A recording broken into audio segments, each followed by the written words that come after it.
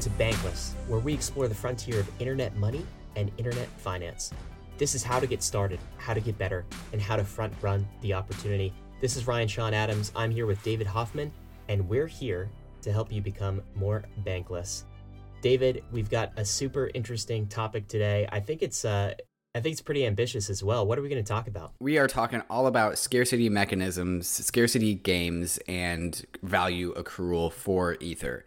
But I think we're going to put this into a larger context, which in the context of the outside world where, the Fed is printing $2 trillion, it seems, every other day, this is really going to fit well in contrast to what is going on with coronavirus, with the world, with our current financial system. We're going to compare the different scarcity mechanisms that Ether has, and I think that's going to contrast well with the scarcity mechanisms that the dollar perhaps does not have. Yeah, it certainly seems to have the quality of scarcity less and less these days. So this is going to be a really fun topic. A lot of people talk about Ether as a utility coin with an inability to accrue value over time. I think in today's episode, we're really going to take a wrecking ball to that notion because Ether has some really interesting scarcity games and properties built into the Ethereum network, and three in particular we're going to focus on. So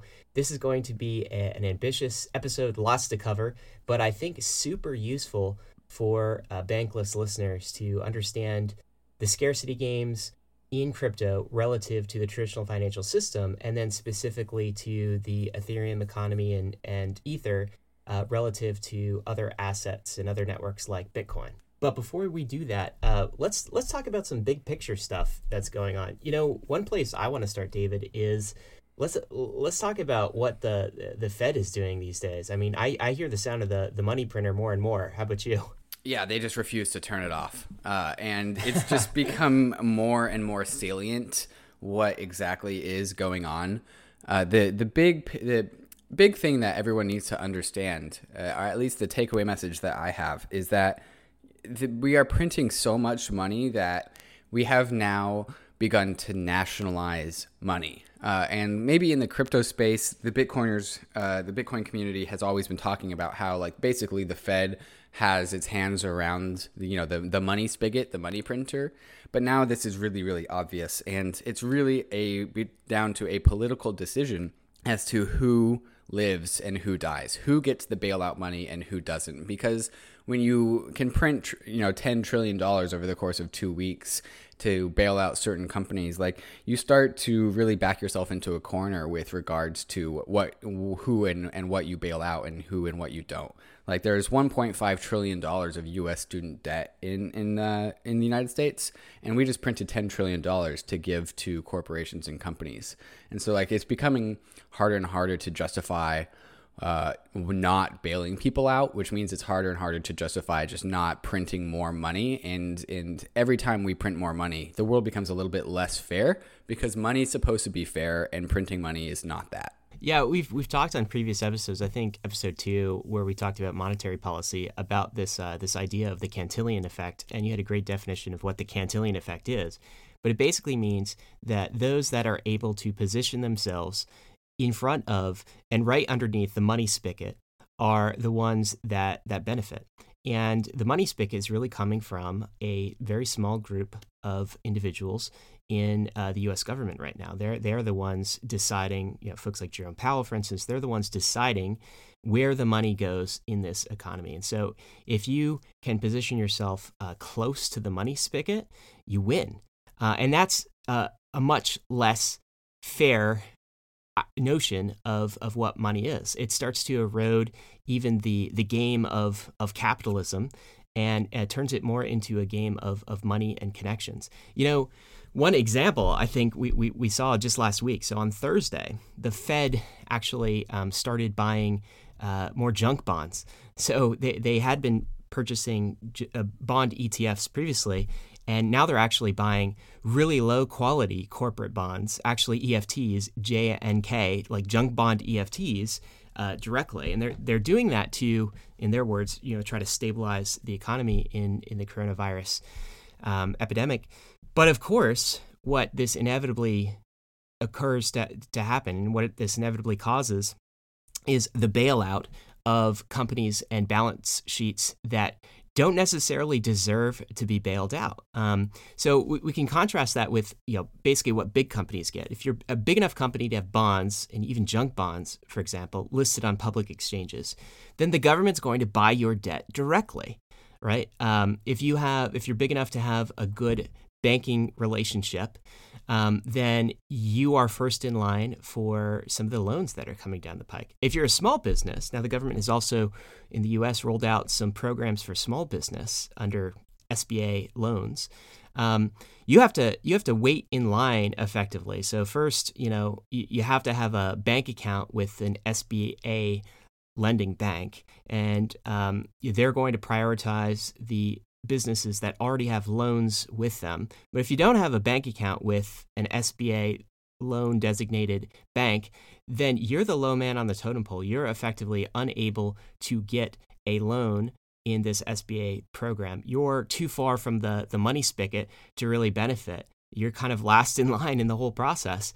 And that is unfair. It rewards connections and money and the size of the company over traditional, credibly neutral capitalist market forces.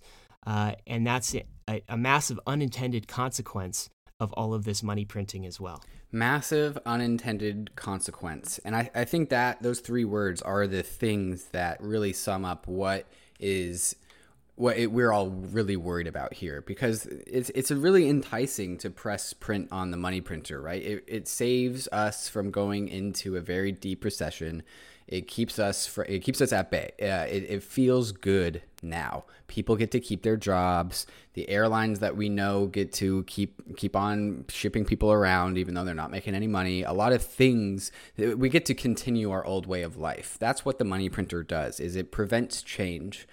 But economics and finance and money and business is constantly evolving. It's a Darwinian process. And the money printer go burr instantiation is getting in the way of that. It's really playing God with the economy, and it's really something closer to central planning. The reason why the United States won the Cold War versus the Soviet Union was because our economy was not centrally planned. But since there is no more Cold War, we've been able to move into a centrally planned system. And that's what we see here. That's what the money printer go burr is. It's a centrally planned economy, which, in other contexts, we as Americans, we absolutely loathe. Yeah. Have you ever read that book, Red Notice? Yeah. I've talked about that actually literally last night with my parents, talking about how Red Notice, the story of Bill Browder and his capitalist endeavors in post-Soviet Russia. It was not about good business. It was about how do you play the game of politics. Yes. Which kleptocrats do you know, and whom can you bribe, and whom can you be in favor with? That was how to win the 1990s stock market in Russia. It had very little to do with the fundamentals of companies or free market competition. It had a lot to do with who those in power and government power specifically chose to reward or to penalize. And, I don't think we're saying, David, that the U.S. is immediately going to 1990s Russia. That's not happening overnight. But is this a step in that direction? Is this an erosion of the credible neutrality of the U.S. capitalist system? Is this a reward for those who are closer to the money spigot versus those who are farther away? Absolutely. I think that's pretty undeniable. And just as you said, that is an unintended consequence of these bailouts and the way that they're structured. And it's why I think it's important for us to have an alternative universe, an alternative game of scarcity and monetary system that we can fall back on, one that is transparent, incredibly neutral, which I think is going to be the focus for today's episode. But before we get there, David, you had something interesting happen to you last week. You were called a Bitcoiner. What was that about? I had Nick Carter on my other podcast, POV Crypto, where if you want to listen to a place where only the hosts disagree, I would go recommend POV Crypto. And we brought Nick Carter on to talk about kind of what his position is in the space. And we talked a lot about what we were just talking about right now with Bitcoin being an instantiation of values. And a lot of what the values that we were talking about, we were just talking about very recently with unfairness with regards to money. And so we were talking about that, and I wholly agree with the concept of crypto instantiating these fair values inside of all of us. And in the Twitter comments, as I was tweeting this video out, I hadn't seen this Twitter account before, so I don't know who this person is, but he goes, "Oh, 3 Bitcoiners talking about why Bitcoin is so great. Get Ryan Sean Adams on there and we'll have a real conversation." And I'm like, wow, I've never been called a Bitcoiner so directly before. Yeah, I mean, so that brings up an interesting question, because look, there's some vitriol between the communities, Bitcoin and Ethereum. So my question is, can you be both an Ethereum and a Bitcoiner at the same time? Is this a bit like, liking Korean food and also sushi? They're both great foods, and there's no kind of tribalism between them? Or is it a bit more like being a Democrat and a Republican at the same time? Like that's fairly difficult to do. Or being like a Christian and a Muslim at the same time. Those are tribes that have had a history of not getting along. What about being an Ethereum and a Bitcoiner? Can you be both? Yeah, it's actually, I think, a really interesting question. The obvious answer is obviously you can be both, but at the same time, even though that is the answer, you can be both, no one really seems to choose that answer. Like, I think you and I definitely identify as Ethereans. However, I definitely also have the same values as Bitcoiners. However, calling me a Bitcoiner is odd because of how much time I spend in the Ethereum world. Also, in this episode that we were recording with Nick, he was talking about how these crypto economic systems are political systems. They are the code is an instantiation of values, and values is kind of what you rally behind when you rally behind a political party. So, like, to some degree, these are political parties that we kind of adopt, and you can't really be one or the other, even though they aren't all that opposed to each other. Like, the difference between Bitcoin and Ethereum, in my opinion, is not all that great. They're actually pretty aligned politically speaking. But since there's only these two political parties in the crypto universe, like, what else do you have to fight and debate against? And so, like, you were pushed to one end of the spectrum either way. It's a really interesting concept that I keep on coming back to over and over and over again. Yeah, I totally agree that there's a ton of overlap and that you can be both an Ethereum and a Bitcoiner. Though it's true, I think most people end up identifying themselves more as one over the other. Some folks, of course, will say they're exclusively one or the other. I think Vitalik said, recently that Ethereum effectively has moderate Bitcoin values, right? So there is a ton of overlap in the underlying value system of both communities. It seems like in some ways Bitcoiners are a bit more extreme on one end of the spectrum, whereas maybe Ethereans take a more pragmatic approach. And there's lots of different lenses you could compare these two social movements under. But one is certainly that. We talked about monetary policy in the past. That's certainly another one. I think emphasis on security versus fixed scarcity of the asset itself is another. And I think in a lot of ways, the Bankless podcast is about exploring some of these underlying differences, how both of these social movements contribute to the wider movement of going bankless and this alternative money system that we're standing up. So you can be both, Bankless listeners. Don't get stuck in the idea that you have to be in one camp or another. I think both David and I would say, look, we're Ethereans, we're Bitcoiners, we're both. We're here for the bankless social movement. That's what this entire crypto movement is about in our minds, and so it's okay to be part of both communities. Certainly, it's encouraged. Because at the end of the day, we are all here for computer-driven code, code that is run on the internet that is credibly neutral, that is completely fair, and without human beings involved. That's the values that we really overlap, and that's really also the topic of today's episode, which we're totally going to get into right after these sponsors. First, we're going to talk about Aave, which is a DeFi protocol that you have to check out if you already haven't. It's growing phenomenally these days. It is a lending and borrowing protocol on Ethereum. That means you can lend things to it. So if you have an asset like DAI or you have an asset like Ether, you can put it in Aave. It will magically transform that asset into an interest-bearing asset that actually yields you interest. It yields you returns. You can also borrow from the Aave protocol. So you can borrow against your ETH. You can borrow against your DAI rather than sell it. In the US, it has great tax benefits. Most DeFi protocols that lend to you have a variable rate. So that means one day the rate could be 4%, the next day it could be 10%. But Aave has fixed rate loans. They've embedded that into their protocol. Developers, you've got to check out their Flash Loan protocols. They're being embedded in all sorts of new and interesting applications. Overall, just go check out Aave.com, deposit crypto to start earning. Any Ethereum wallet will work. Try it out. That's AAVE.com.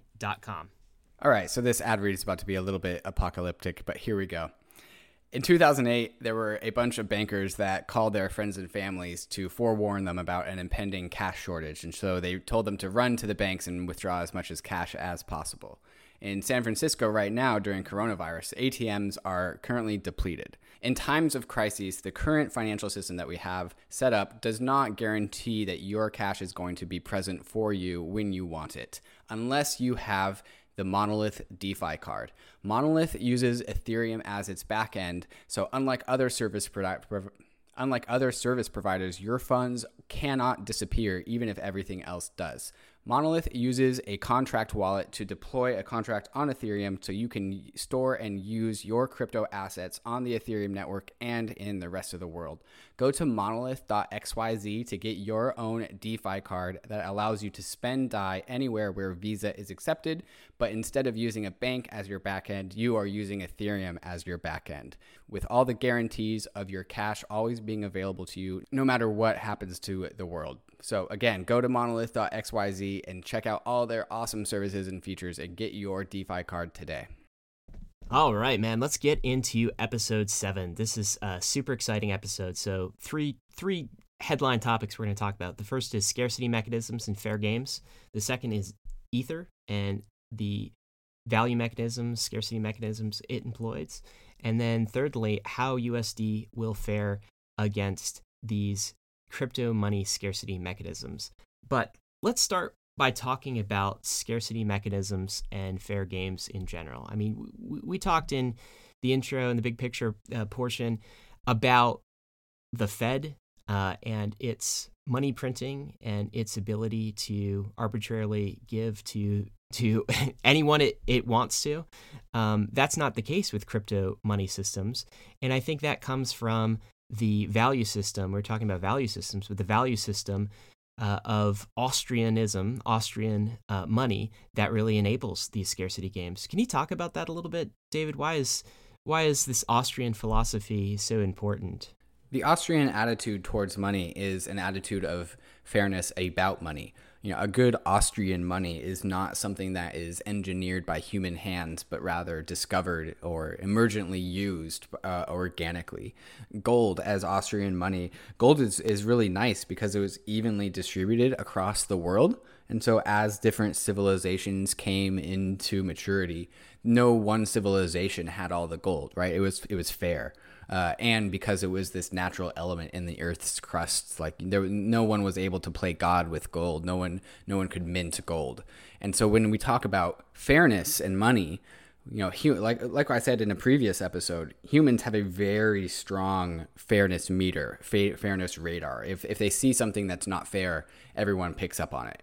And it's really important with our money because what money is a measurement tool of value. Money is like this meter stick that measures value of different things. Ryan, if you want to sell me your house and I am an apple farmer, how many apples will you take for your house?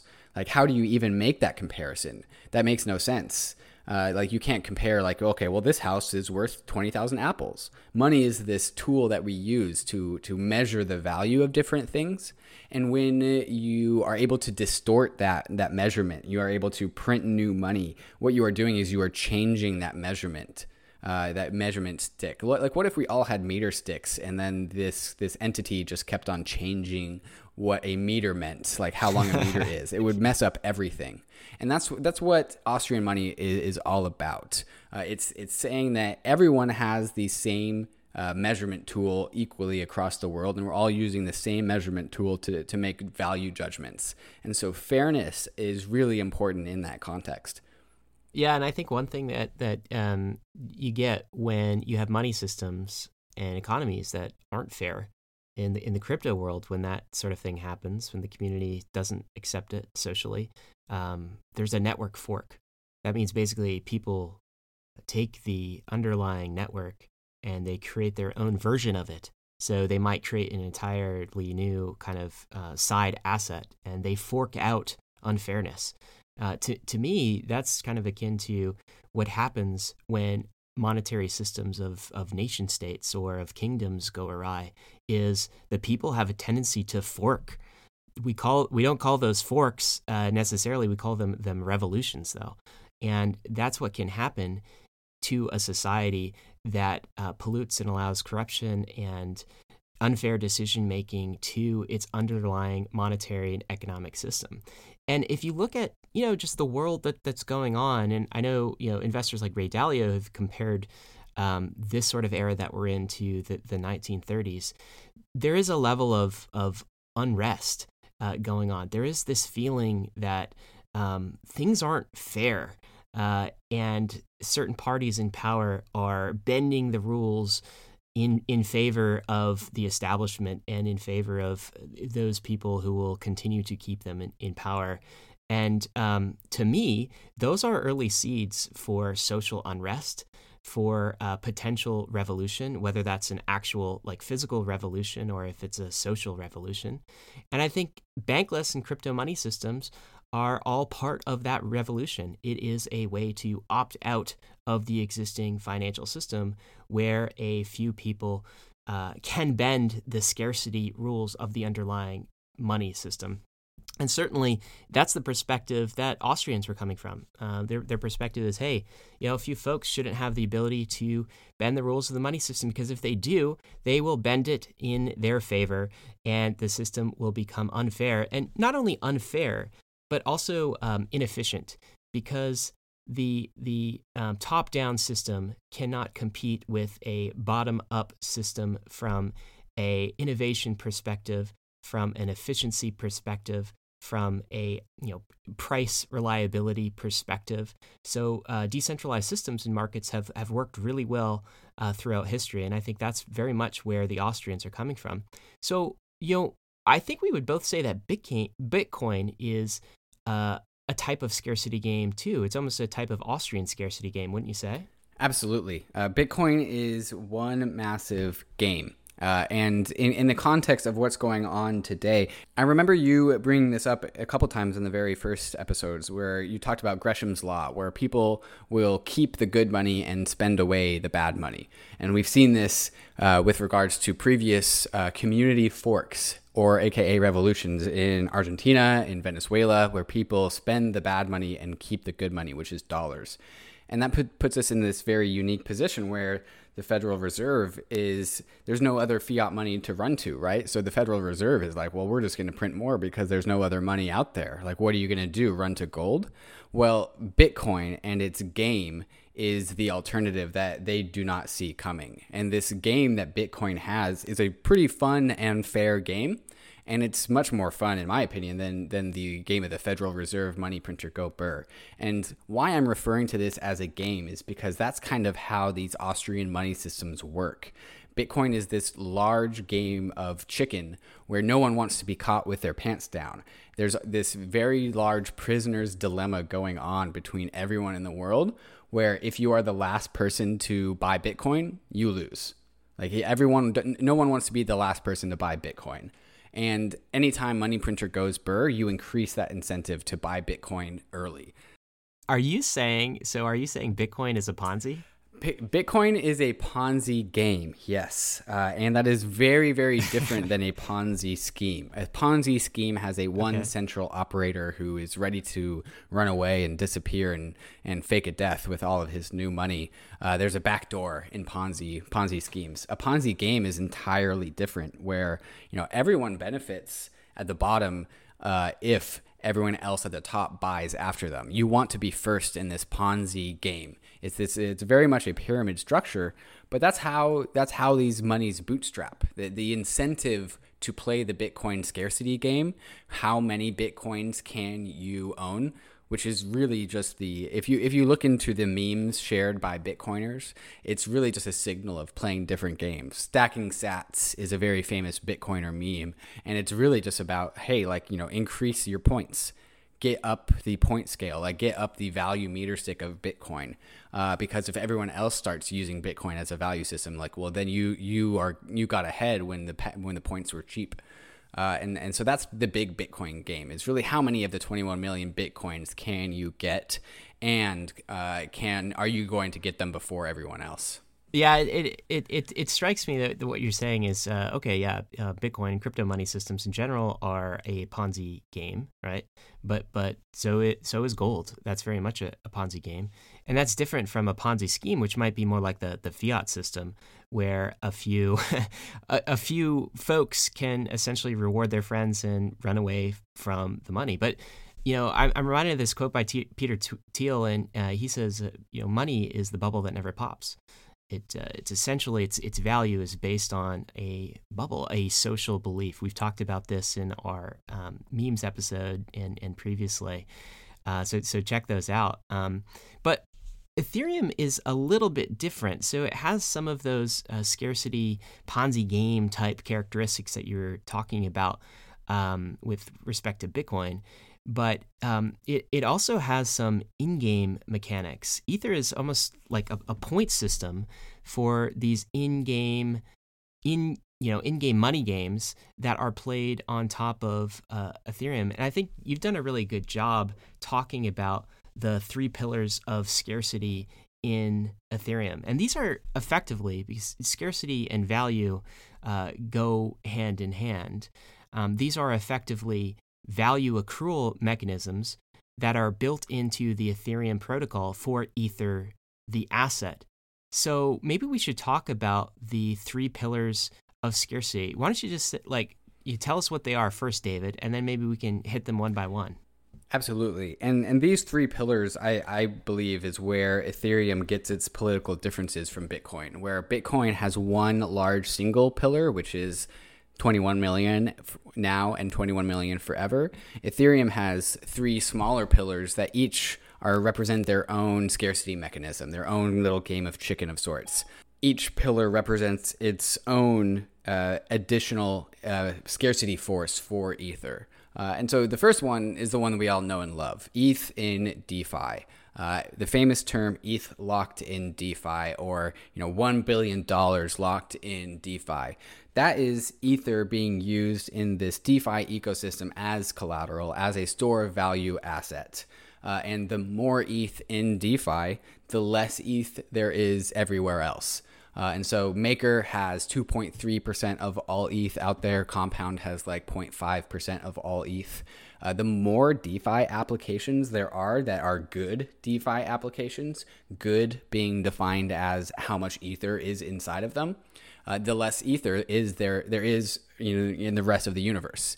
So every DeFi team, every DeFi company, DeFi protocol that comes into existence represents some amount of incentive to deposit Ether into that application, to use that application for whatever that application is. So the bigger DeFi is, the more DeFi protocols there are, the more incentive there is to take Ether from wherever it is in the world and deposit it into DeFi. And so that's the first pillar. We'll talk about the other two pillars in just a minute, but maybe we should camp on ETH locked in DeFi for just a second, because what these protocols are on top of Ethereum are almost forms of Ethereum banks where ETH, the asset, is the reserve asset as the most trustless asset for economic bandwidth. So these DeFi protocols, these internal banks, Ethereum banks, effectively are using Ether to back loans as trading pairs in protocols like Uniswap. And it really reminds me of the fourth attribute of money that is much less talked about. So when we talk about money, and we've defined money before in the Bankless podcast, David, as three things: a store of value, a unit of account, and a medium of exchange. So those three things. But it's also a fourth thing. A guy by the name of William Stanley Jevons talked about the fourth attribute of money, which is money as a standard of deferred payment. So money as a standard of deferred payment. What that effectively means is the monetary denomination of a loan. So if you have a mortgage, for instance, and if you're in the U.S., it's generally going to be denominated. Your loan, your mortgage, that is going to be denominated in U.S. dollars. Well, that aspect of debt denomination, the standard of deferred payment, is a fourth very important attribute of monetary systems. And just to kind of look at the big picture of what's going on in the market today, there is an absolute rush to liquidity, a rush to dollars around the world. You can see this in various currencies, fiat currencies losing their value relative to dollars. The value of dollars is going up, and everything else relative to dollars is going down. And a primary reason for this is because so much debt around the world is denominated in dollars. So there's 60 trillion of debt around the world that is denominated in dollars. And when there's economic uncertainty, the folks that have borrowed with and have a debt obligation denominated in dollars, they want dollars. They're demanding dollars. They're buying dollars in order so that they have the ability to pay back these debts, and so they don't go bankrupt and they don't go broke. So there's kind of this sucking type effect of dollars when there's economic uncertainty, because dollars are the standard of deferred payment. Now, what's happening in the Ethereum ecosystem is super interesting, because all of these DeFi protocols are effectively making Ether a standard of deferred payment. So if you take an example of DAI, which is a stablecoin, what DAI actually is in global settlement, it is a coupon for redemption in Ether. So it's effectively a debt note against Ether. So, maker loans, vaults, they used to be called collateral debt positions, CDPs.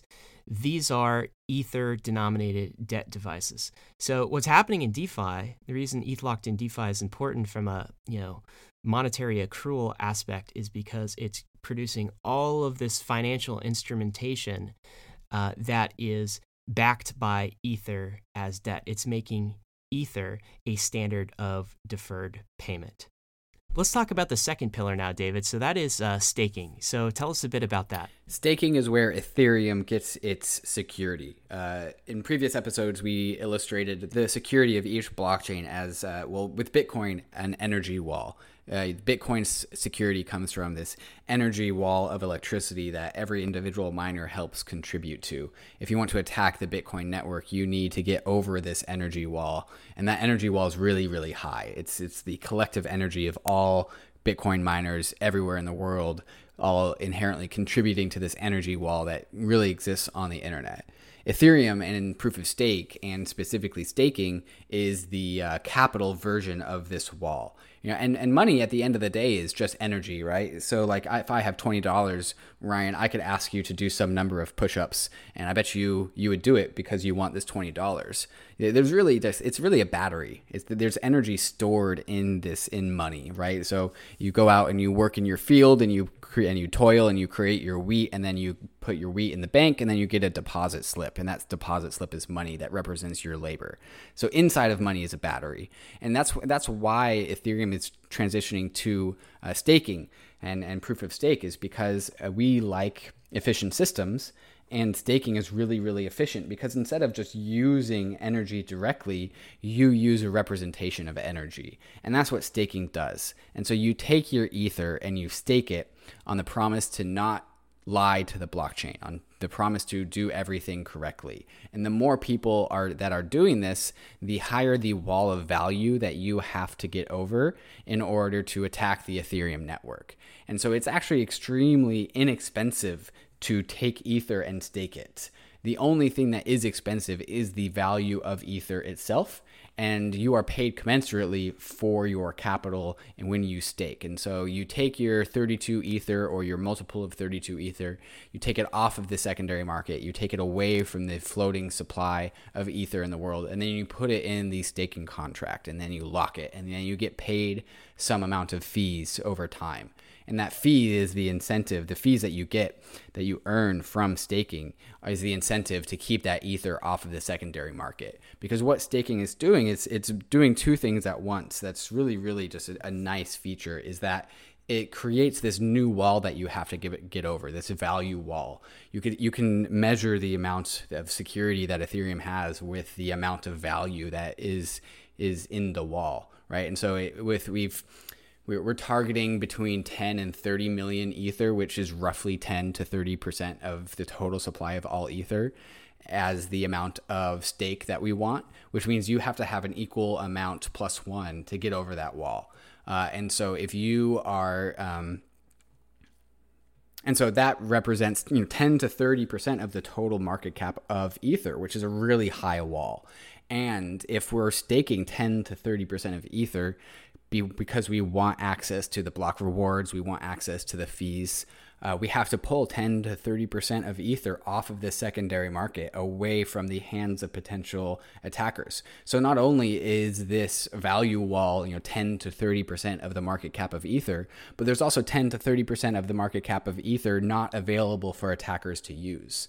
And so this scarcity game, this scarcity mechanism, is the game that protects Ethereum, and it also creates scarcity in Ether at the same time. It pulls Ether away from the secondary market to protect Ethereum and to pay fees to stakers to get that value wall as high as possible.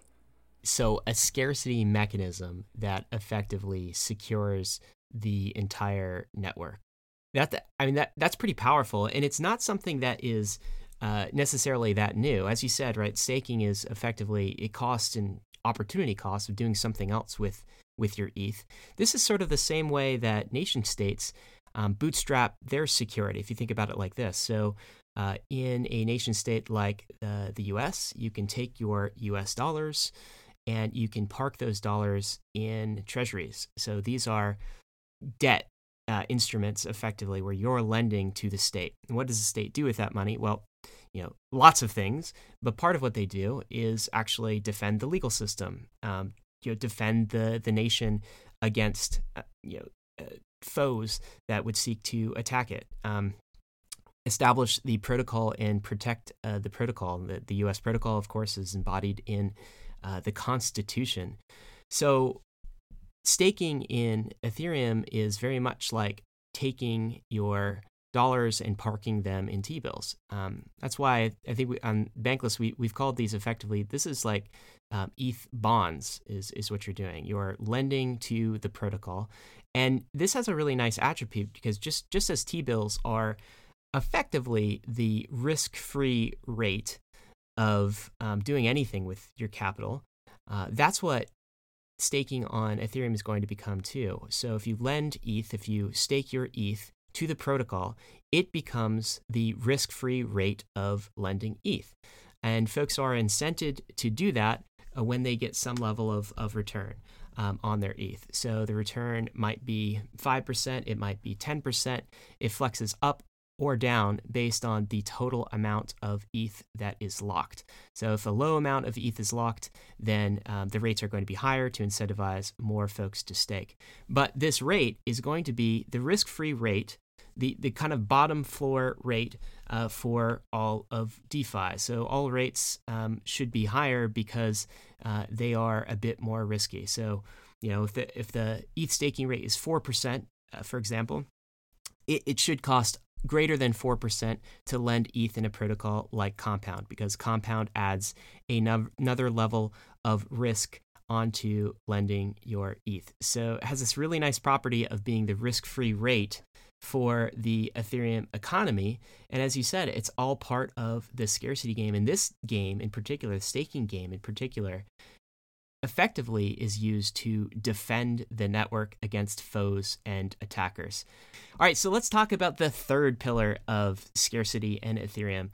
Now, this has kind of a clunky name to it. It's called EIP 1559.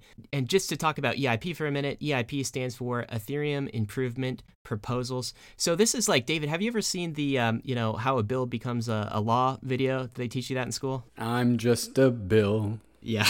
That's the one, man.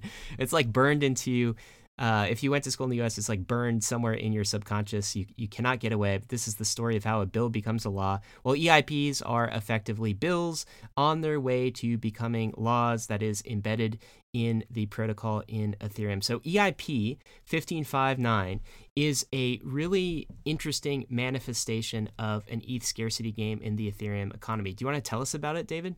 Yeah, the story of EIP 1559 is really interesting. Its beginnings come from just a UX and UI improvement to making a transaction on Ethereum. For those that first got into crypto, I think we all probably remember our first Ethereum transaction because we all looked at the gas field and we were like, what is gas? And like, what do I do with this? Gas is not a friendly mechanism that people have to play with in order to make a transaction on Ethereum. There's no real world correlate to what paying gas is to make a transaction on a blockchain. It's just something totally brand new. And EIP 1559 is a way to remove this from having to make a transaction on Ethereum.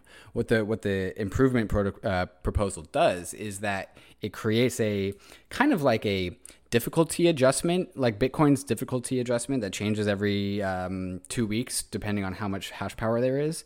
This kind of works similarly. Depending on congestion over time, this number will go up or down based on how congested the blockchain is. And this number is the number that is the minimum fee number to make a transaction on Ethereum. So there's no guesswork involved. So you can just make a transaction, and the EIP 1559 the number is called base fee. The base fee amount will automatically be included. And the difference, why we're talking about this in the context of scarcity games and scarcity mechanisms, is that base fee, instead of being paid to the validator, is burnt. And instead, you can, if you want to get included and jump the line, which you can always do in blockchain systems, you just pay a small tip on top of base fee. But if you don't really care about timing, you can just pay base fee, and base fee is burnt. What do you mean by burnt? For those that aren't familiar with, like, burnt, what does that mean? Where does it go? Yeah, so in the current system, when you pay for your transaction fee, you pay it to the validator. In this new system, this EIP 1559 system, you burn it. And basically what that means is you send it to no one. You send it off into the ether, if you will. No one receives it. It gets deleted. Gonzo, goodbye. There's no one receives this base fee amount. All right, so this is like if I had a briefcase full of money and I'm giving that to you, in order to get my transaction through, and you take that briefcase and you throw it in the fire. It's like gone. It's distributed into carbon, can never be reassembled, like never coming back. Issuance of US dollars has been reduced because money was actually physically burnt. Is it like that? Yeah, it's like that. And maybe people are asking, well, why would we burn money? And that's because, first off, base fee doesn't increase or decrease the amount of fee that is paid. So we aren't paying more or paying less in order to get our transactions through. And why we are burning base fee is because, well, the alternative is to pay it to the validators, but the validators are already being paid because we have Ether issuance encoded into the Ethereum protocol. We do not have a set monetary schedule of when we are going to reduce issuance because our Ethereum's security goes ahead of its monetary policy. That's part of the Ethereum political party, if you will. We believe in security ahead of monetary policy. And so we pay our validators block rewards ahead of time. We get security regardless of the fee market. And so the fee doesn't necessarily need to be sent to validators for more security because we already paid for security. And so what we do is we burn it. And this has a number of different economic implications for Ether. First off, it increases scarcity, right? Because, instead that first the Ether exists and then a transaction is made and then the Ether stops existing. And so every individual transaction on Ethereum removes some amount of Ether from the supply of Ether in the world. And so it increases the scarcity of Ether over time. And so as the Ethereum economy starts to, heat up and get larger and larger and larger, every transaction, there's more transactions per day, per minute, larger transactions, more and more Ether is getting burnt. And remember when we were talking about staking, if you want to attack the Ethereum network, you need to take the available supply of Ether and you need to make a higher value wall than the current value wall of Ether so you can get over the staking wall. If EIP 1559 is constantly burning Ether, it's making less Ether available for security in the future. And so where staking is economic security for today, burning Ether in EIP 1559 is economic security tomorrow. And so the more Ether that we burn today, the less available there is on the secondary market tomorrow. And so to me, it's paying for future security. It's future security payments. And not to mention how it simply acts like a kind of like a stock buyback of sorts, where instead of paying the validators, burning Ether simply pays everyone equally. It's an extremely fair way of issuing a stock buyback because any holder of Ether, wherever they have their Ether in the Ethereum ecosystem, they benefit from burning Ether because their Ether is a little bit more scarce. That this scarcity mechanism creates scarcity for all other Ether other than the Ether being burnt. Yeah, it's super cool. And, I want to make the point, too, that this is pretty unique. A unique design that's only possible in the world of crypto. So if we were to think about an analogy to nation state, it'd be as if there was some sort of consumption tax. And, there's consumption tax at the state level in the U.S. Some countries, Canada has a consumption tax, generally in the form of a VAT sort of tax. But it's as if that consumption tax, so anytime you did something in the network, was actually burnt. Fiat government systems don't have this. They never burn fiat. They're always issuing it and increasing it. But in the Ethereum system, quite the opposite. In the Ethereum system, every time you make a transaction, every time you do something economically on the network, a portion of issuance is getting burnt. And this is not only unique relative to governments and how governments work and nation states work, but it's also unique relative to how other commodity monies work. So gold, for instance, no one burns gold. As you use gold, if I were to give you a gold bar, David, that's not getting burnt. You're just using that and recycling that and doing something else with it. Unless you're a non-rational actor and you like, just to burn your money, which is generally not the case. Bitcoin too, when Bitcoin transactions are used, those transaction fees go to miners, proof of work miners in the Bitcoin network. They're recycled as well. Those fees are used to pay for security budget for proof of work. They're not burnt. So this is really a new possibility in crypto economic systems that Ethereum is tapping into. And, in a lot of ways, from a scarcity game perspective, it's an improvement. It's an improvement over government fiat. It's an improvement over gold. It's an improvement over Bitcoin. It actually could make Ether a more scarce store of value where you actually have negative issuance on the platform. So rather than fixed issuance, more Ether is potentially getting burnt every year than is being produced. And it has a very nice link, as you said, to the consumption and the use of Ethereum, the network. So pretty unique from that perspective and pretty exciting.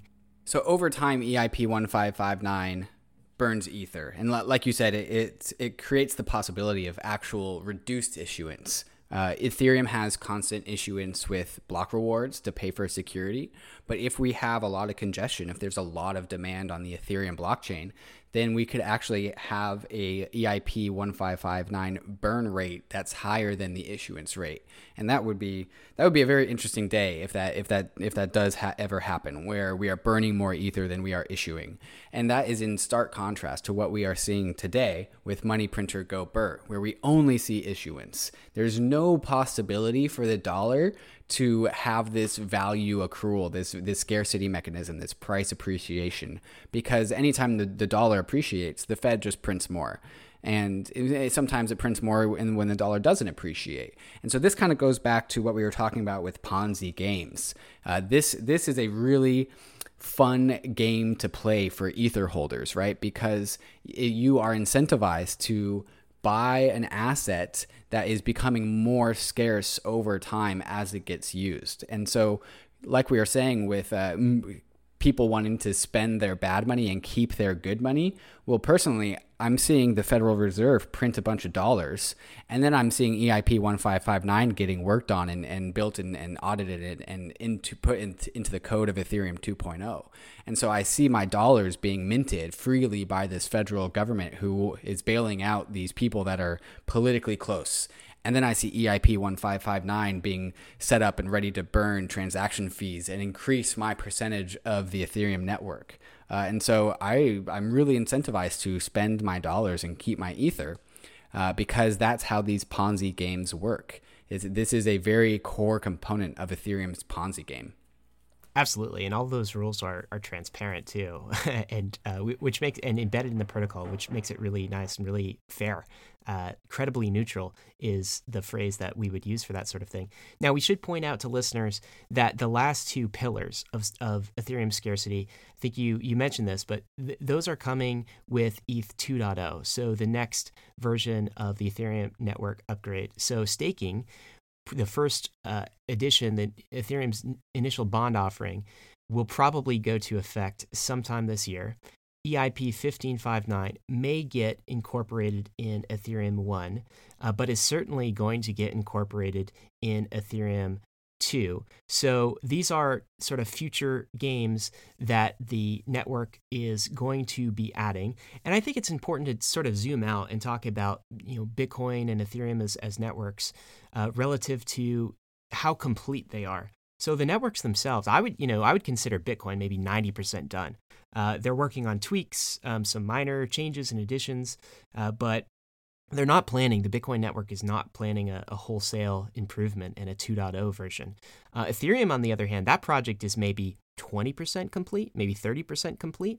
And so these additional elements are being added on top of it as we go. And I think it's important to understand the state of completion of these projects, even when you're comparing them. Because at the end of the day, if you've got a 10-year time horizon, you're sort of comparing the end state of both of these networks. But if you've got a 1-year time horizon, you're comparing two projects that are in different phases of completion. All right. So we just to recap the three pillars of scarcity. These are all in-game drivers of Ether's scarcity in the Ethereum network. So the three of them, when DeFi goes up, that's ETH locked in DeFi, ETH gets more scarce. When people want to hold and stake their ETH, then ETH gets more scarce. When there are transactions on the Ethereum network, ETH gets more scarce. Those are all of the in-game drivers of the Ethereum protocol. And we're not even counting the out-game drivers. So Ether has some of the same out-game drivers that Bitcoin does when ETH is used in a crypto bank or as a store of value to hedge against inflation. It's being held, and that's an out-game scarcity driver. When it's being used as a meme of a commodity store of value, it's also being held. So it has some of the same out-game drivers that Bitcoin does as well. So I think of Ether as having both those in-game and those out-game drivers that effectively drive up its scarcity inside of the network and external to the network. Okay, we're going to talk about games more in just a second, but before we do, let's talk about our sponsors. Rocket Dollar is for our US listeners primarily. This is the game of retirement, which is also an important game to be playing, saving for your retirement. If you have an IRA or a 401k, the chances are it's jailed in a brokerage. So it's in something like Fidelity and Schwab. You can't get access to crypto. You can only access stocks and ETFs. What if you don't want to buy those things? What if you want to buy crypto within a brokerage? Well, then it costs 5x the price if you were to buy something like Ether in a brokerage. Don't do it. That's a ripoff. You should break your retirement account out of jail. I've done this with multiple of my retirement accounts. It's fantastic. Rocket Dollar can take care of the pain for you. They can help you with the paperwork. Once you break something like ETH out of jail, then you can stake it in essentially a tax-free retirement account. Use the code Bankless when you go to Rocket Dollar and you'll get $50 off. Best way to do it, go to rocketdollar.com, use the code Bankless, and start your self-directed retirement account today. If you want to look cool while you show all of your friends crypto, you need to send them to Zerion.io. Zerion is the front page portal to the DeFi universe with a complete set of financial services and activities available for you. It is the place to view your portfolio. You can add all of your wallets and you'll get a report of all of your assets inside of them. Not only that, but Zerion also allows you to buy, sell, trade throughout the various DeFi systems that are available on Ethereum. If you want to make an exchange, Zerion now sources liquidity not just through Uniswap, but also through 0x, Kyber, Curve, and all the other protocols that are relevant to whichever specific trade that you are making. You can also invest through Zerion as well. You can lend out your assets to receive a return, but you can also invest into Uniswap or Bancor pools if that so suits you. So if you want to look like somebody that is on the bleeding edge of finance while you show your friends what crypto is and why crypto is so cool, send them to Zerion.io. So Ryan, I want to circle back around to DeFi. We talked about DeFi as one of the perhaps the most important game, although I won't pick favorites, for Ether and its scarcity mechanisms. But DeFi isn't really one thing, now is it? It's actually just a collection of different applications. And so DeFi to me represents this side quests of Ethereum, the mini games of Ethereum that offer you different activities to leverage your Ether in different ways. Oh, for sure. It's definitely a universe of financial applications of these DeFi protocols, which are all ETH money eaters inside of the Ethereum network. I think that's going to be a massive driving force of Ether's scarcity as these almost organisms, if you will, kind of grow. These DeFi protocols grow inside of Ethereum and consume and eat more and more ETH. But one of my favorite illustrations of this actually came from an article that you put together, and it's called Ether's Equity. And you set up that article with this other kind of scarcity game, but it's almost like more than a scarcity game. It's almost like a biological type of game that's embedded in programming. It's called Conway's Game of Life. I'm actually looking at it on my screen right now, and it's like it's hard to explain without seeing it. So we should definitely put some of these visualizations in the show notes. But can you give it an attempt to explain what Conway's Game of Life is and what's going on here? I highly recommend, if you have 30 seconds, a minute, to just Google Conway's Game of Life and check out some of the images, because that will make this very easy, but I'll do my best. So Conway's Game of Life is an open landscape. It's a grid. Think of a grid. And these cells, these squares, are either white or black. So it's a binary grid, and the grid is endless. It's an endless field, and there are certain rules in Conway's Game of Life about the state of the color of a cell versus its neighbors. And so there are rules like, if you are a white square and 3 of your neighboring cells are black squares, then in the next state you will turn black. And there are a couple different more rules, but basically there are rules for if you are X and then your neighbors are Y, then in the next state you change. David, these rules are embedded in code, right? These are rules are embedded in code. Got and it. so what Conway's game is a state machine. A state machine is this computer application that moves forward one state at a time. It goes like a metronome, just moves forward, next move, next move, next turn. And Ethereum is very much a state machine as well. Ethereum is a state machine where every block is every state, right? And the account balances of every single Ethereum address are like individual cells inside of Conway's Game of Life.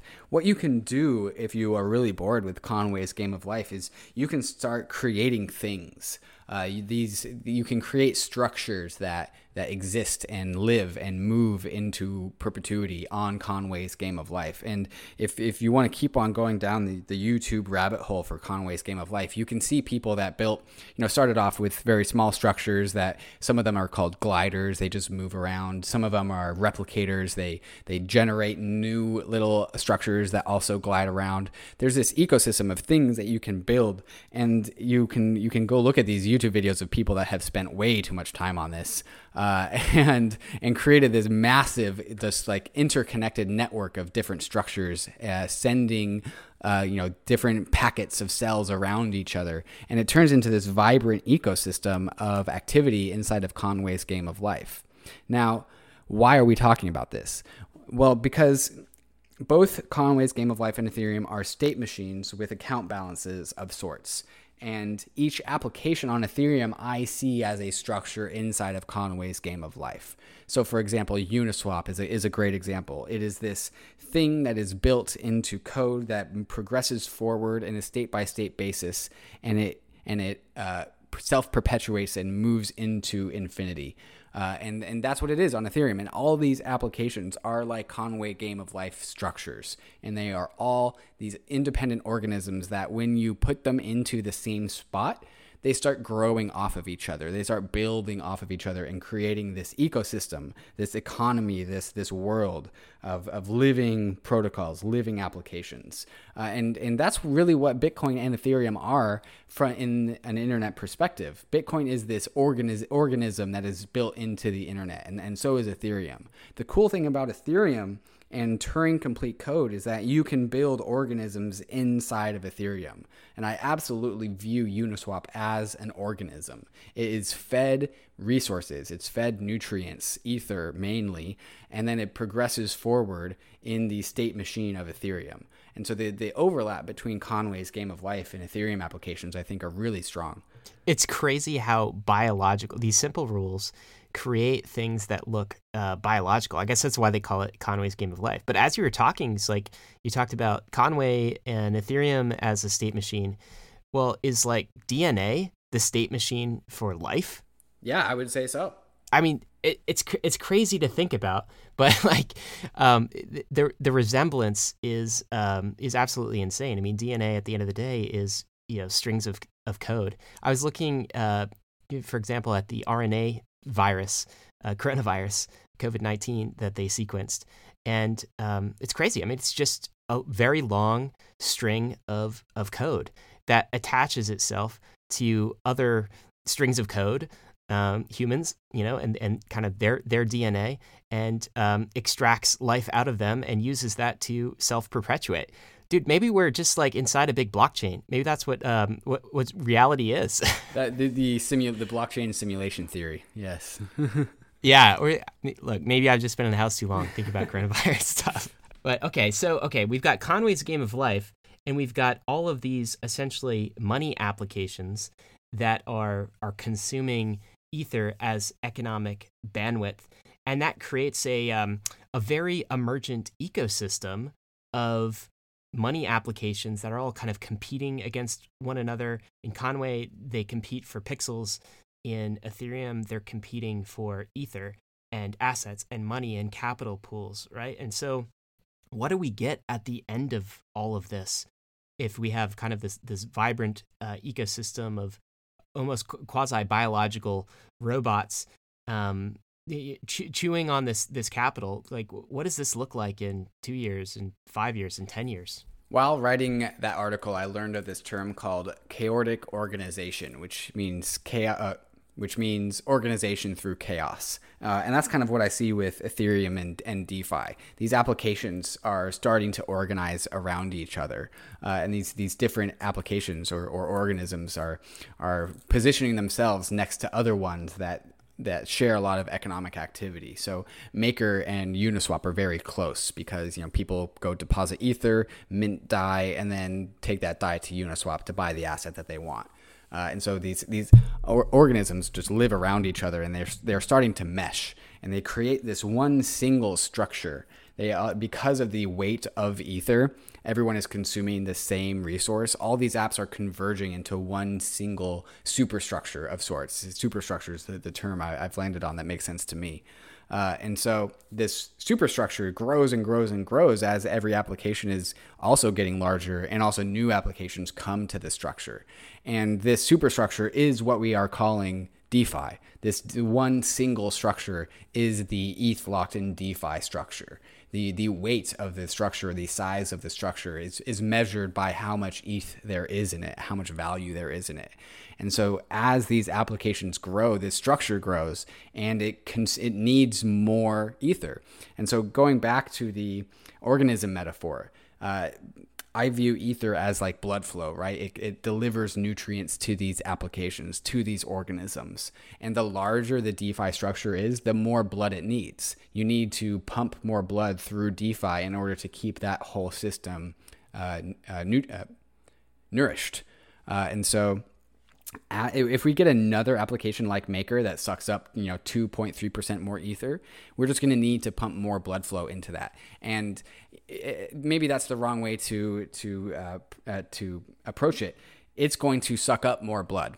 It's going to happen on its own. It's going to create its own native demand for Ether, and it's going to take away Ether away from the rest of the world, and because it's going to create the incentive to deposit Ether into this new application on DeFi.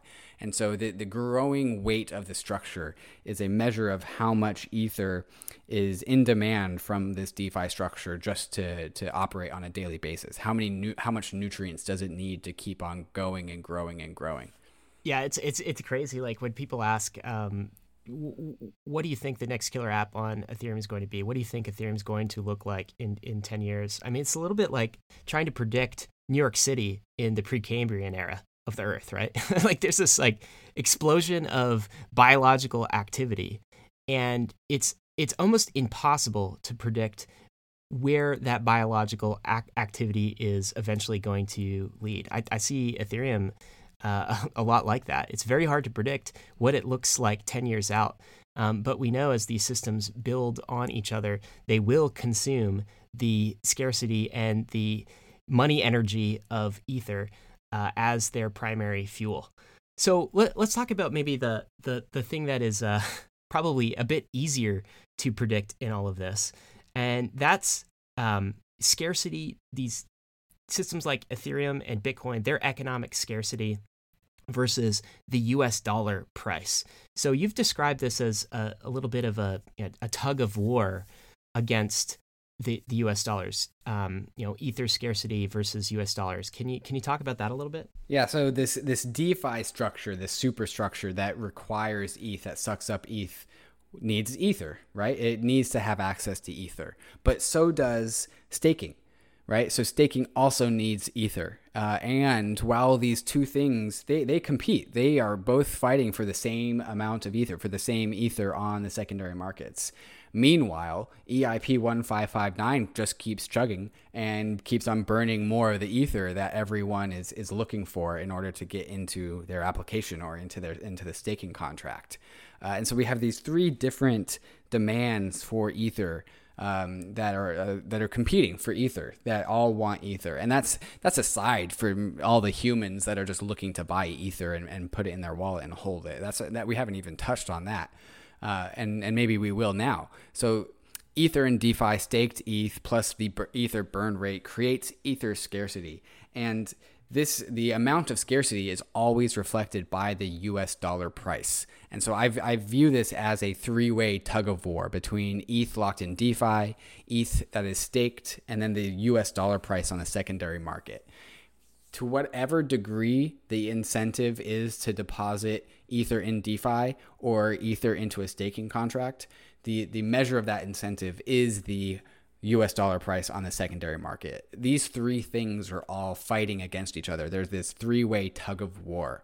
And then there's also EIP 1559 that is always pulling on the US dollar price as well. So the US dollar price is almost like a bribe Yes. to sell your Ether early before all of these scarcity mechanisms come in. You know, like I asked you the question last episode, at what price, David Hoffman, would you sell your Ether? And your answer to me was like, you know, when the system emerges and evolves, I won't have to sell it, man. I'm not going to sell it at any price. That to me is the long-term horizon. It's because you're looking for these in-game and out-game scarcity mechanisms to kick into ETH. And to sell now would be to sell before all of that stuff kicks in. And it would be to sell way too early. I think that's the reason, right? Absolutely. That's totally true. Like the staked Ether incentive is not pulling on the US dollar price. The ETH locked in DeFi is.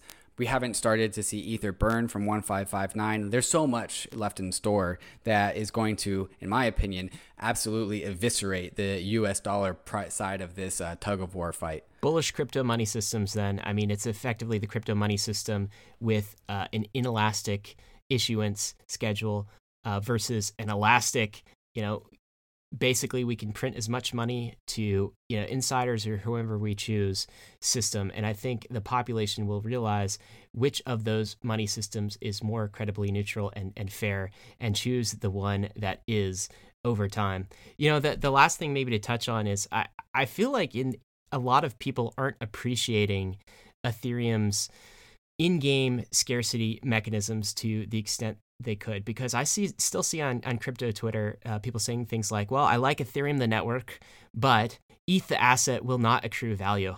And when you look at these in-game scarcity mechanisms, it shows how like null and void that argument actually is, because there's no way the Ethereum network can be successful and an open money financial system for the world. There's no way DeFi can be successful. There's no way that staking can amount to economic security for a global permissionless network without Ether accruing value. So it drives me mad that that people aren't seeing this, because it's basically it's written into the protocol and it's going to be deployed in the protocol soon. And you know, to me, that kind of nulls the argument that Ether will not accrue value, but Ethereum will be successful. It's not an argument that makes any sense to me. Even the most bearish case where Ether is just used for transaction fees, like say DeFi doesn't happen and there's just transaction fees and staking.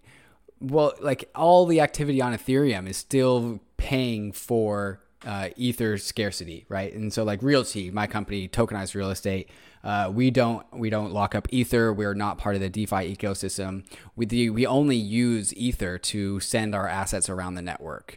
We don't really benefit Ether in an M0 sense, but all of our economic activity is still being paid to Ether stakers, and then with EIP 1559 is still going to be burnt. So there's literally no way that you can use Ethereum without positively impacting the price of Ether. That is baked into the code. Any amount of use of Ethereum positively impacts Ether directly.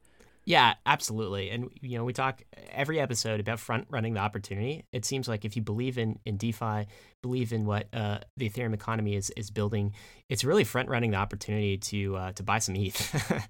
You know, like it's undervalued potentially relative to the narratives out there, because most of the narratives don't, I think, recognize the power of these in-game protocol mechanisms embedded in Ethereum. And ultimately, when you get to issuance in the Ethereum network of, you know, say 1%, under 1%, potentially like negative issuance, that's a pretty compelling value proposition for a store of value asset, at least comparable to Bitcoin, maybe in some ways better than Bitcoin, which is why I think the bankless community is pretty bullish on Ether.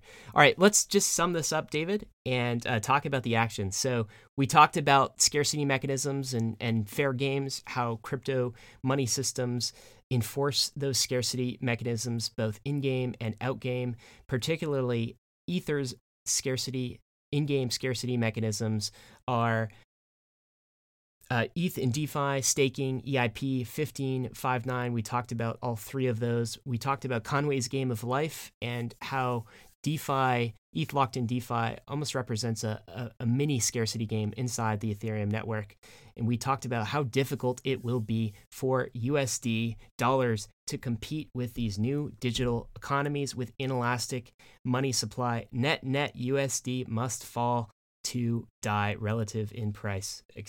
Net USD must fall to ETH relative to price. All right, so actions. Here's what we want you to do. So you might be new to this podcast. We're on episode 7 now. So that means we have 6 previous episodes that have really set the stage for episode 7. The first episode, we defined Bankless. Second, monetary policy. We talk about concepts like economic bandwidth, the power of crypto memes, the DeFi trust spectrum.